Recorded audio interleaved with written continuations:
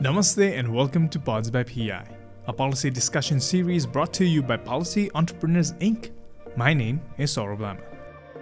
In this very special episode, brought to you all the way from Sri Lanka, we have the conversation between Anurag Acharya, Director of Practice at Policy Entrepreneurs Inc., and George Cooke.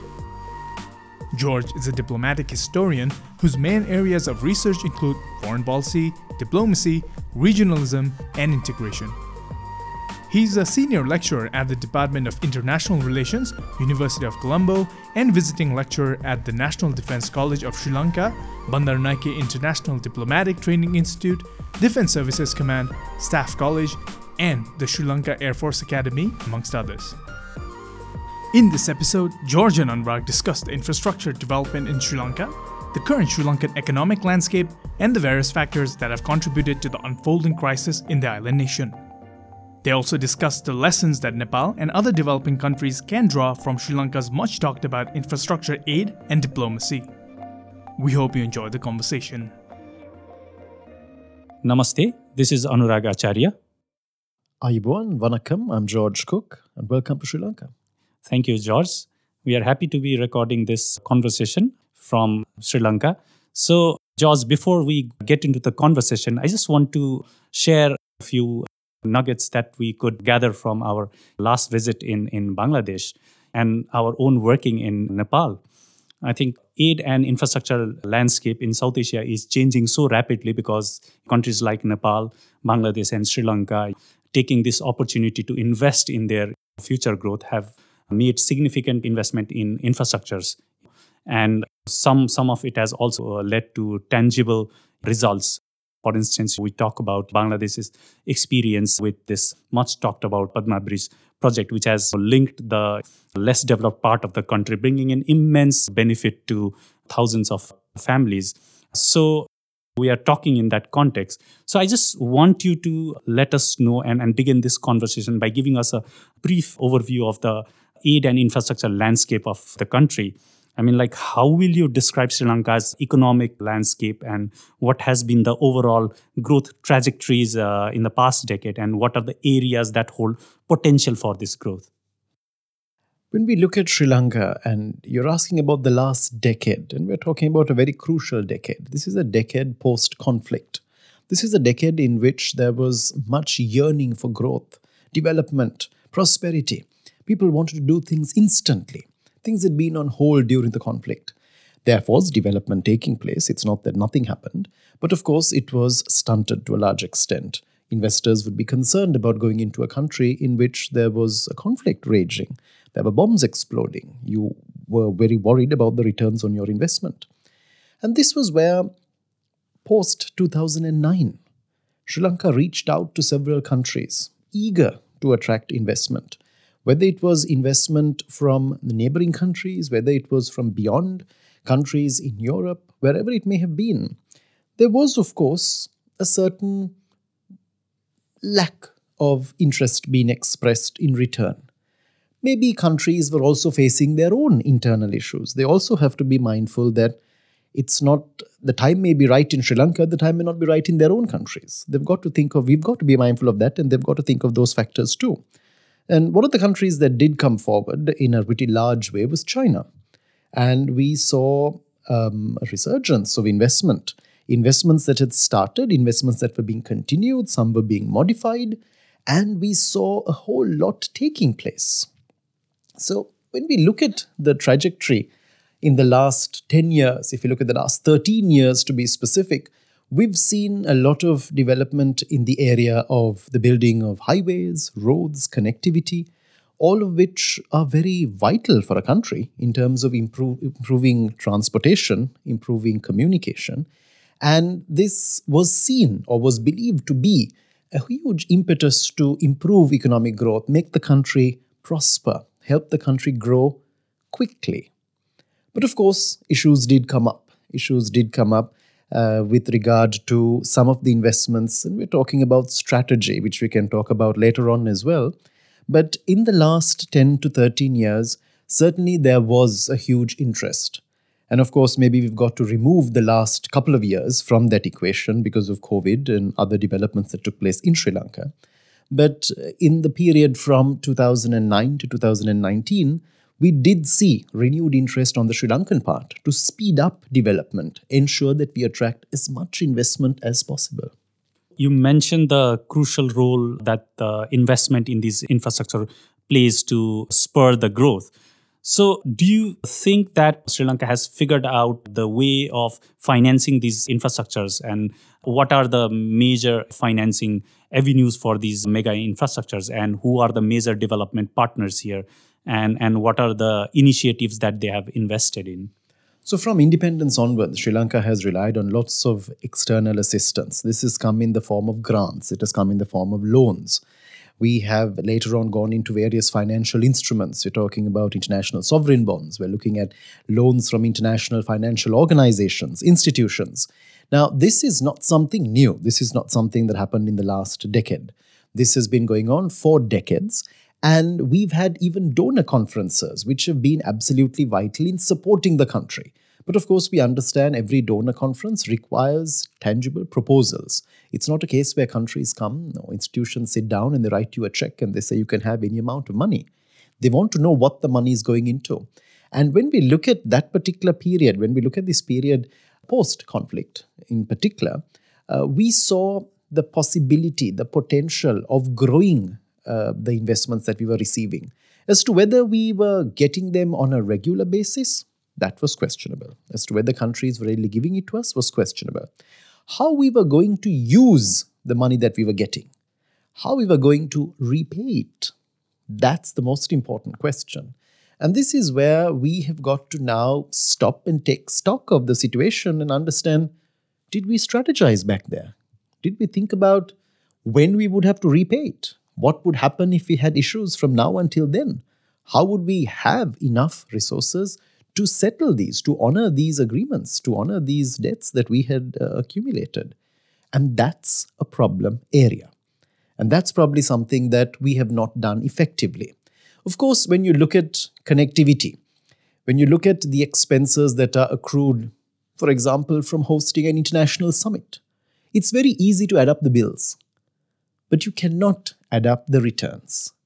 You're going to have people traveling, you're going to have people coming for the first time, you're going to have investors visiting. The returns are massive. That's what it should be. As to whether it actually happens that way, now that's questionable at times. But in Sri Lanka's case, quite sadly, there has been a question about strategy. How have we planned? It's easy to take, it's easy to ask in the first place, it's easy to take it. You can find loads of projects to use the money for, but then we must never forget that there is a repayment process involved. How do we go about financing them? And that is an area in which today we are facing a huge issue. In April of this year, we were unable to continue paying the international debt that we had, and we had to stop that at that point. But then going forward, we've got to start at some point. We can't sit back and say, oh, we can't pay. Nobody's going to give us any assistance in future. Who would want to assist a country? Look at it on an individual basis. If you default on your bank, is your bank ever going to give you another loan? You can't even go to another bank because they know that you have defaulted. You're not going to get anything in return. So this is where we've got to ensure that we bite the bullet. It's a very tough time right now. The economic crisis has worsened. Fundamentally, we question as to whether things have changed in December of 2022 as to how they were in the middle of this year. But we've got to move forward. We've got to look at that next step. We've got to repay. Right. I think you've mentioned something very crucial, that there's a time you need to take a pause and take a stock of things. So when you do that, how do you assess the institutional process through which these negotiations take place, through which these projects are vetted, and how are these projects identified and financed? What is the institutional process on the Sri Lankan side? We know that there are some donors that have rigorous processes through which they assess these big projects. And then there are others that rely on domestic institutional process, especially in bilateral cases. So what is Sri Lanka's own institutional process while negotiating and identifying these projects? I'll tell you what it should be. Sometimes it's questionable as to whether it is that. Fair enough. It should be a process of very tough negotiation where we sit down at the table fully aware of what we can do and what we are willing to do. Not just sitting there and agreeing to everything that is being put forward in terms of conditions and terms. Some of them might not be possible, but for the purpose of getting the loan, we agree to it. If that may have happened. I'm not privy to some of the discussions that have taken place, so I wouldn't be able to comment on that in detail. But of course, we've got to sit down at that negotiating table completely aware of what we are getting into. And thereafter, there are situations. You talked about how we'd have to do assessments, reports. Look at it from an environmental perspective, for example. If you look at some of the major infrastructure projects in this country, they've had to face a lot of environmental assessments, coverage. Now, they've gotten through those. They've passed those bars. They've jumped over them. Now, if there still is an environmental issue, if there still is a problem, it's not their fault. It's our fault. We did not set the bar high enough. We did not set the standards high enough. Or there were loopholes in the system where they were able to get through them very easily. Now, this is where we have to stop and question, we've got to put our own house in order. Have we done that? So you look at the port city. There were more than 30 environmental clearances that had to be obtained. And they were obtained. Legally, on paper, they've been obtained. So then if there still is some kind of impact on the environment, there's a question. What have we done about it? And have we gone about it the right way? It's the same thing with the highways, which are extremely good for connectivity around the country. But we are now seeing stories on the news of flooding that is taking place in areas which never flooded before, areas where the highways are running through. Now, what has been done in terms of the environmental assessment in those areas? How was that passed? Have we not set the bar high enough? Or has this been a natural phenomenon that has suddenly erupted? I doubt it's the latter. You've been listening to Pods by PI. I am Saurabh Lama. This is a quick reminder to all of you to do us a favor by sharing us on social media and leaving a review on Spotify, Apple Podcasts, and Google Podcasts, or wherever you listen to the show. Now, let's get back to the conversation between Anurag and George. Well, you make these interesting points, and some of that echoes back to what is happening back in Nepal as well. And through some of our conversation in Dhaka, we hear that there are similar concerns even in Bangladesh. And then rightly you talk about need to reflect upon your own institutional process and assess whether you've done your due diligence on your part rather than just pointing fingers. But having said that, you can't discount the fact that there are these geopolitical concerns being raised, especially in Nepal's as well as in Sri Lanka's case with regards to infrastructure initiatives like BRI, which is pitted against other non-Chinese funded projects like Millennium Challenge Compact project. So in Nepal, there was a similar contestation over whether MCC project should go ahead. And even in Sri Lanka, that happened, and Sri Lanka ultimately decided not to go forward with it. And you were earlier mentioning that the part of due diligence is identifying whether it makes sense in terms of environmental, economic, and social impacts, and whether it makes sense or not. So why do you think a project like MCC, which is essentially not a loan project, why did it still get into so much of controversy when this was not a straightforward loan project? It was a grant project. It shouldn't have got into any kind of trouble. It should have been smooth sailing because it wasn't something that the Americans were forcing on Sri Lanka. Sri Lanka asked, America gave, and then we said we don't want. Now, from an American point of view, it looks rather ridiculous. We are seeking assistance, and we've done so in the past, and we've received MCC grants in the past. This is funding that is being given, as you said, it is not a loan, it is a grant. Of course, all countries are giving it because they've got interests, they've got their own ideals, things that they want to achieve. And that's acceptable, that's understandable as well. But the level, the extent to which it went to in Sri Lanka, you had certain elements rising up and saying, oh, this is an attempt to divide the country. They even got poster competitions organized where posters were drawn, children were involved. We are going way too far there. This is where the MCC, the BRI, any project, the port city, Hambantota, any of these projects in Sri Lanka have not been effectively communicated to the public by the government of the day. They have failed to do that. If you want to sign an agreement, if you want to get into a partnership, you must do so in consultation with your people. This is a part and parcel of democracy. Sri Lanka is the oldest democracy in this part of the world. We need to have the people in the question. Failure to do so has resulted in uprisings, as we saw earlier this year.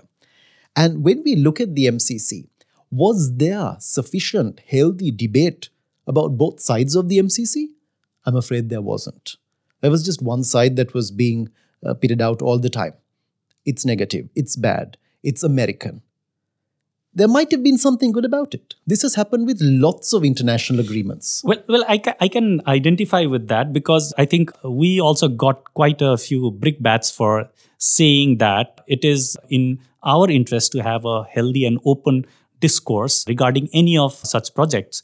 So do you think this is a timely reminder, not just in Sri Lanka, but also in larger South Asia's aid discourse, on how important the civil society and the media plays in facilitating these discourse and also fighting back the disinformation that tends to surround these projects? And wherever the big donors or power game is discussed, there is more disinformation rather than information that surrounds the media discourse and public discourse. I couldn't agree more. Awareness and dialogue are two important ingredients in any healthy democracy. We need to build that awareness amongst people. People need to be discussing. People need to know. People need to have ownership. It is, after all, our country. We need to know what is happening in the country. Very often we sit back and hope, wish that those in leadership positions will take the right decisions.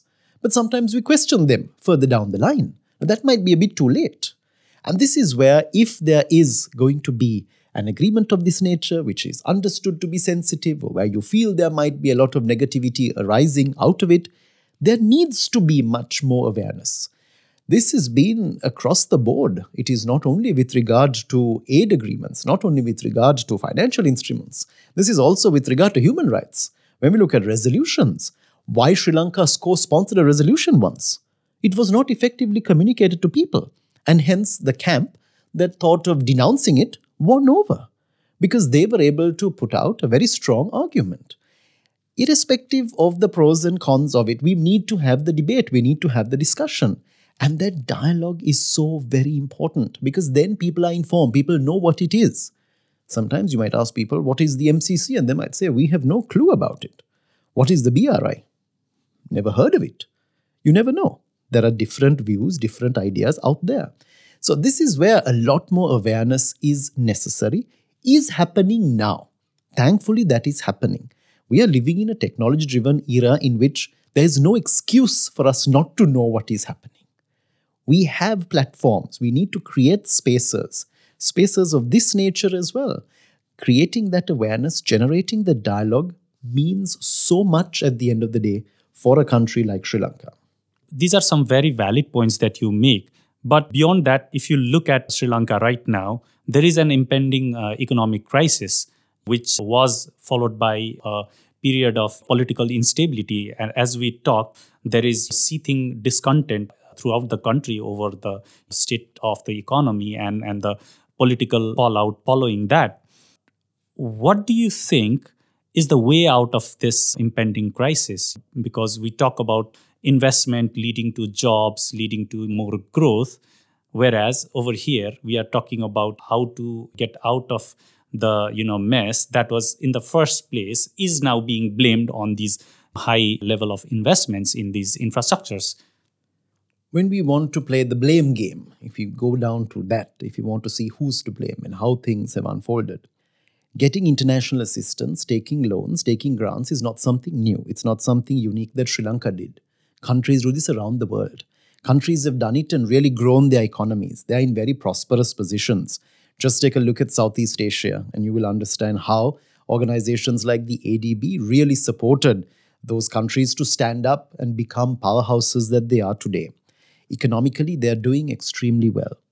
Now, in Sri Lanka's case, this is a very unique situation. We've had problems that have been manufactured at home, man-made issues. These are locally grown issues, homegrown issues. We look for homegrown solutions all the time. Let us also identify that we have homegrown issues or homegrown problems. Certain policies that were brought into operation, certain advice that was given, certain measures that were taken were completely offline. They were not thought of properly. They were not strategized. We did not look at the bigger picture. We did not understand what was transpiring at that particular point in time. Decisions were made. Results have been seen in a very short span of time. This is where, in 2022, Sri Lanka really had this moment of awakening. Awakening from a democratic angle, but also beginning to realize that, whoa, economics plays a big role in our lives. On one side, we talk about the freedom of expression, the right of speech, the right to gather. We talk about all of those things. But there's also the economic side to it. People need to eat. People need to survive. People need to be concerned about issues of nourishment, health concerns that are rising in the country. It's manifold. It's large scale. How do we address all of these issues? Now, this is where Sri Lanka has faced a situation right now where the economic crisis that has exploded already, it is very much around. We've got to think of how we're going to get out of this. We have gotten out of these situations before. Never, of course, on this scale. We faced the tsunami and we came out of it. We lost thousands of lives. That was seen to be one of the biggest disasters this country ever faced. We've had terrorism. We've had bombs exploding in public places, leaders being killed, civilians, innocent people going home after work, losing their lives at work, on the roads, in their homes. But we've come out of all of that. That is resilience. But going forward, we need a plan. We need a plan of how we are going to resuscitate the economy. That's the most important thing. We keep saying we want investment, we want dollars. No one's just standing there waiting to throw the dollars our way. Investors are not just waiting to come flying in here. We need to have a national plan. When we have an investment coming into the country, what is the investment coming for? Is it fitting into the bigger picture of what we want to achieve in Sri Lanka in the next 10 years, in the next 50 years? Is that happening? No. When it comes to attracting tourists, when it comes to reaching out to new markets, when it comes to reaching out to different corners of the world, have we done that effectively? No. There are lots of no's that keep coming up. And this is something that we've got to correct. This is where we must have vision. We must know where we want to go and what we want to achieve. If we don't do that, we're going to be in that same place that we are right now. And we are very sadly in one particular position. One of the first things that should be done and should have been done much earlier this year was the convening of a donor conference. This is the time we really need one. This is the time where we need to reach out to friends in the international community and seek their assistance. But that is not grants that we are looking at. We're looking at investments. We're asking countries, come in. But of course, to do that, we must have proposals ready for them to come and invest in. We should have spent this year preparing those. We should be doing it right now. This is where early next year, we really need to have a massive donor conference, which is going to convene. We have countries like Japan, which have organized them in the past. Have we reached out to Japan? Have we asked them to do something similar in the future? Bring together like-minded countries, countries that trade extensively with us, that have invested extensively in our country, with which we have large connections from a social point of view. Lots of Sri Lankans are living in those countries. Ask them to come on board, support the country at this time. Everything is hanging on an IMF loan at the moment. We're hoping that the International Monetary Fund will come to our rescue and everything will be okay. But once we get that money, we've got to realize there are other debts to be paid, plus that debt that we will have to pay in the future as well. So we're just accumulating. We're not looking at ways of getting out of it. Right. Talking about the crisis, what do you think will be the longer-term impact of this economic crisis on Sri Lanka's overall development aspirations? We have a mass exodus of people. That is one of the biggest concerns. These are accountants. These are medical professionals. These are economists. These are academics. This is the youth. People are leaving this country on an hourly basis. This is of huge concern. We're going to come to a point, a crunch moment in the next couple of years, where we're going to realize that senior medical professionals who were holding the health sector together have now gone. There will be 0.01% of the population that will fly to countries outside for medical assistance. They'll go to Singapore, they'll go to America, they'll go getting their medical assistance examinations, surgeries done over there. 99.9 of us, what are we going to do? We are going to suffer. Now, this is where we need to be very mindful. That's just one particular field that I'm talking about. There are so many other sectors. You're seeing massive brain drain. Countries are very willingly taking Sri Lankans. Countries are reaching out, contacting Sri Lankans and inviting them to their countries. They want them to come. They know there is potential. Now imagine all of these people put together, what we can do in this country. We need them in this country at this point. Leaving the country is not the solution. But that does not mean you're going to block people from going. They have their freedom if they want to go, because they've lost hope. They are very concerned about their children's future. They've put their futures aside. They're thinking of the next generation. They're thinking of their education. They're thinking of stability in their lives. But when it comes to the overall picture of where Sri Lanka is going, we're losing human capital. That's one of our biggest assets in this country. Look at the other sectors that we have. Look at the natural resources that we have. Look at the progress that we have made towards some degree of industrialization. Everything's coming to a halt. We're really facing a crunch moment right now. This is not only economic. This is national.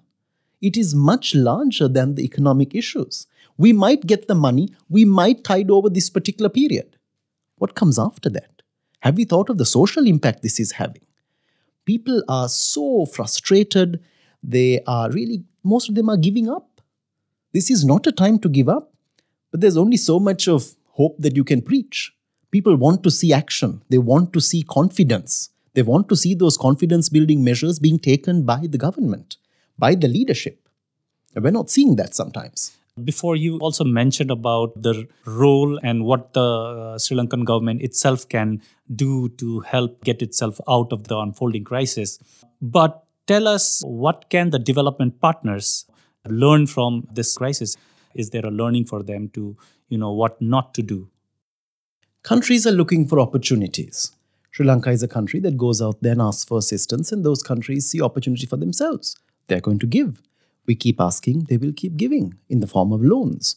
Many countries have done that. Then we grow deeper in debt to them. So are they going to then stop giving?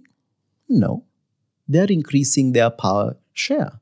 And that's what they want to do on the world stage. So we can't ask them not to give. We can't ask them to stop giving.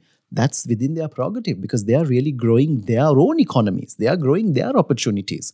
They are seeing their stature, their position on that ladder, the power ladder in the world, growing higher and higher. And this is where they've got to be mindful when working with countries, especially our own. Be mindful of corruption. But at the end of the day, we can't ask them to look out for corruption in our country. That's something we've got to do. But they also realize it. They've probably seen it. They experience it much more than we do. They see it actually happening. We might not see the actual transaction taking place. They are very concerned. But this is where they need to hold us to much higher standards. For example, let's look at GSP+. When it comes to receiving the GSP+ benefit, where we have to adhere to several standards, several regulations. Now, is that bad? It's not. It's good for us. It's good for our people. It's good for the democracy that we live in. We must understand that. That must be communicated to people. If we look at it as, look at the impositions that are being placed on us, it's not negative in any way. It's actually beneficial. Asking countries to sign international conventions, which have obviously been put into place for the good of humanity as a whole. What's wrong in that? There is another side. If we want to draw up issues, if we want to raise up problems, we can always do that. If we want to find key connectors, if we want to find key points that are going to bring us together, we can also do that. So this is where the international community needs to continue when reaching out to Sri Lanka, when dealing with Sri Lanka or other countries that are in similar situations. hold countries up to high standards. You've got to adhere to those, especially when you look at the current financial economic crisis in Sri Lanka. Question the benefits, the perks that are enjoyed by those in positions of leadership. Are those going to continue? Everybody's talking about a haircut. Everybody's gone bald, actually, at the moment, except for a few who are not having any haircut. They continue to enjoy the lives that they lead. This is questionable. This is concerning. I'm guessing those are the tips not just for the multilaterals, but also for the bilaterals, is it? Absolutely. Absolutely. And finally, just before we wrap up, I just want to get your thoughts on what can other South Asian countries like Nepal, Bangladesh learn from Sri Lanka's experience? Borrow and borrow if you must. That's one of the ways in which we grow our economies. We can find homegrown solutions and do it in the long term. It'll take decades. We'll save, we'll try to find ways of increasing our funding. But that's a very long process. Countries don't want that. People don't want that. People want to see instant development, instant progress. They want to benefit from it. They want to enjoy it. We need international assistance.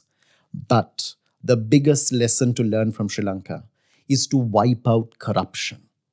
That must not be tolerated at all. We are in the situation we are in. We are in the mess we are in. It's worse than a situation. It's actually a mess because of corruption. If you look at some of the infrastructure around this country, it is amazing. It is great for connectivity. It is very well needed. But look at the cost at which it has come. Why has that happened? We've looked away. We've trusted leaders. We've hoped that they would do the right thing. They've let us down. We've got to hold them to much higher standards. At election times, we've got to stop and question, if you make a promise, are you going to deliver it? And then hold them up to that. Go behind them once they are voted into power. Ask them, where is their promise that they made? This is something that we need, and this is something that has to be done in a very vigorous manner. We've also got to be mindful that while corruption is a huge issue, is a huge problem, we've also got to understand that we've got to become that much more aware. Whilst corruption might be out of our hands as individuals, awareness is not. That is something that we can do. That is something that we can speak up about. That is something that we should make part and parcel of our daily lives. It's not something that we just read in the newspaper and just put the paper away the next day, or we watch on the news and forget about later on. It's something that has got to be followed continuously. And this is where individuals have got to make a difference. Individuals can make a difference. Individuals should be making a difference. And that's a thought-provoking note to end with, and a strong message not just for people in Sri Lanka, but also for people in other developing countries where the country is aspiring for higher growth. Thank you for this conversation, George. Thank you so much for inviting me. Thanks for listening to Pods by PI. I hope you enjoyed the conversation between Anurag and George, where they discussed the infrastructure development in Sri Lanka, the current Sri Lankan economic landscape, and the various factors that have contributed to the unfolding crisis in the island nation. They also discussed the lessons that Nepal and other developing countries can draw from Sri Lanka's much talked about infrastructure aid and diplomacy. Today's episode is part of the conversations. It was produced by Nirjan Rai with support from Saurabh Lama, Khushi Hang, and Chedon Konskar. The episode was recorded at the Surya Village, Colombo, Sri Lanka, and edited by Nirjan Rai. Our theme music is courtesy of Rohit Shakya from Zindabad. If you liked today's episode, please subscribe to our podcast. Also, please do us a favor by sharing us on social media and leaving a review on Spotify, Apple Podcasts, Google Podcasts, or wherever you listen to the show. For PEI's video-related content, please search for Policy Entrepreneurs on YouTube. To catch the latest from us on Nepal's policy and politics, please follow us on Twitter at tweet2PEI. That's tweet followed by the number 2 and PEI, and on Facebook at Policy Entrepreneurs Inc. You can also visit pei.center to learn more about us. Thanks once again from me, Saurabh. We'll see you soon in our next episode.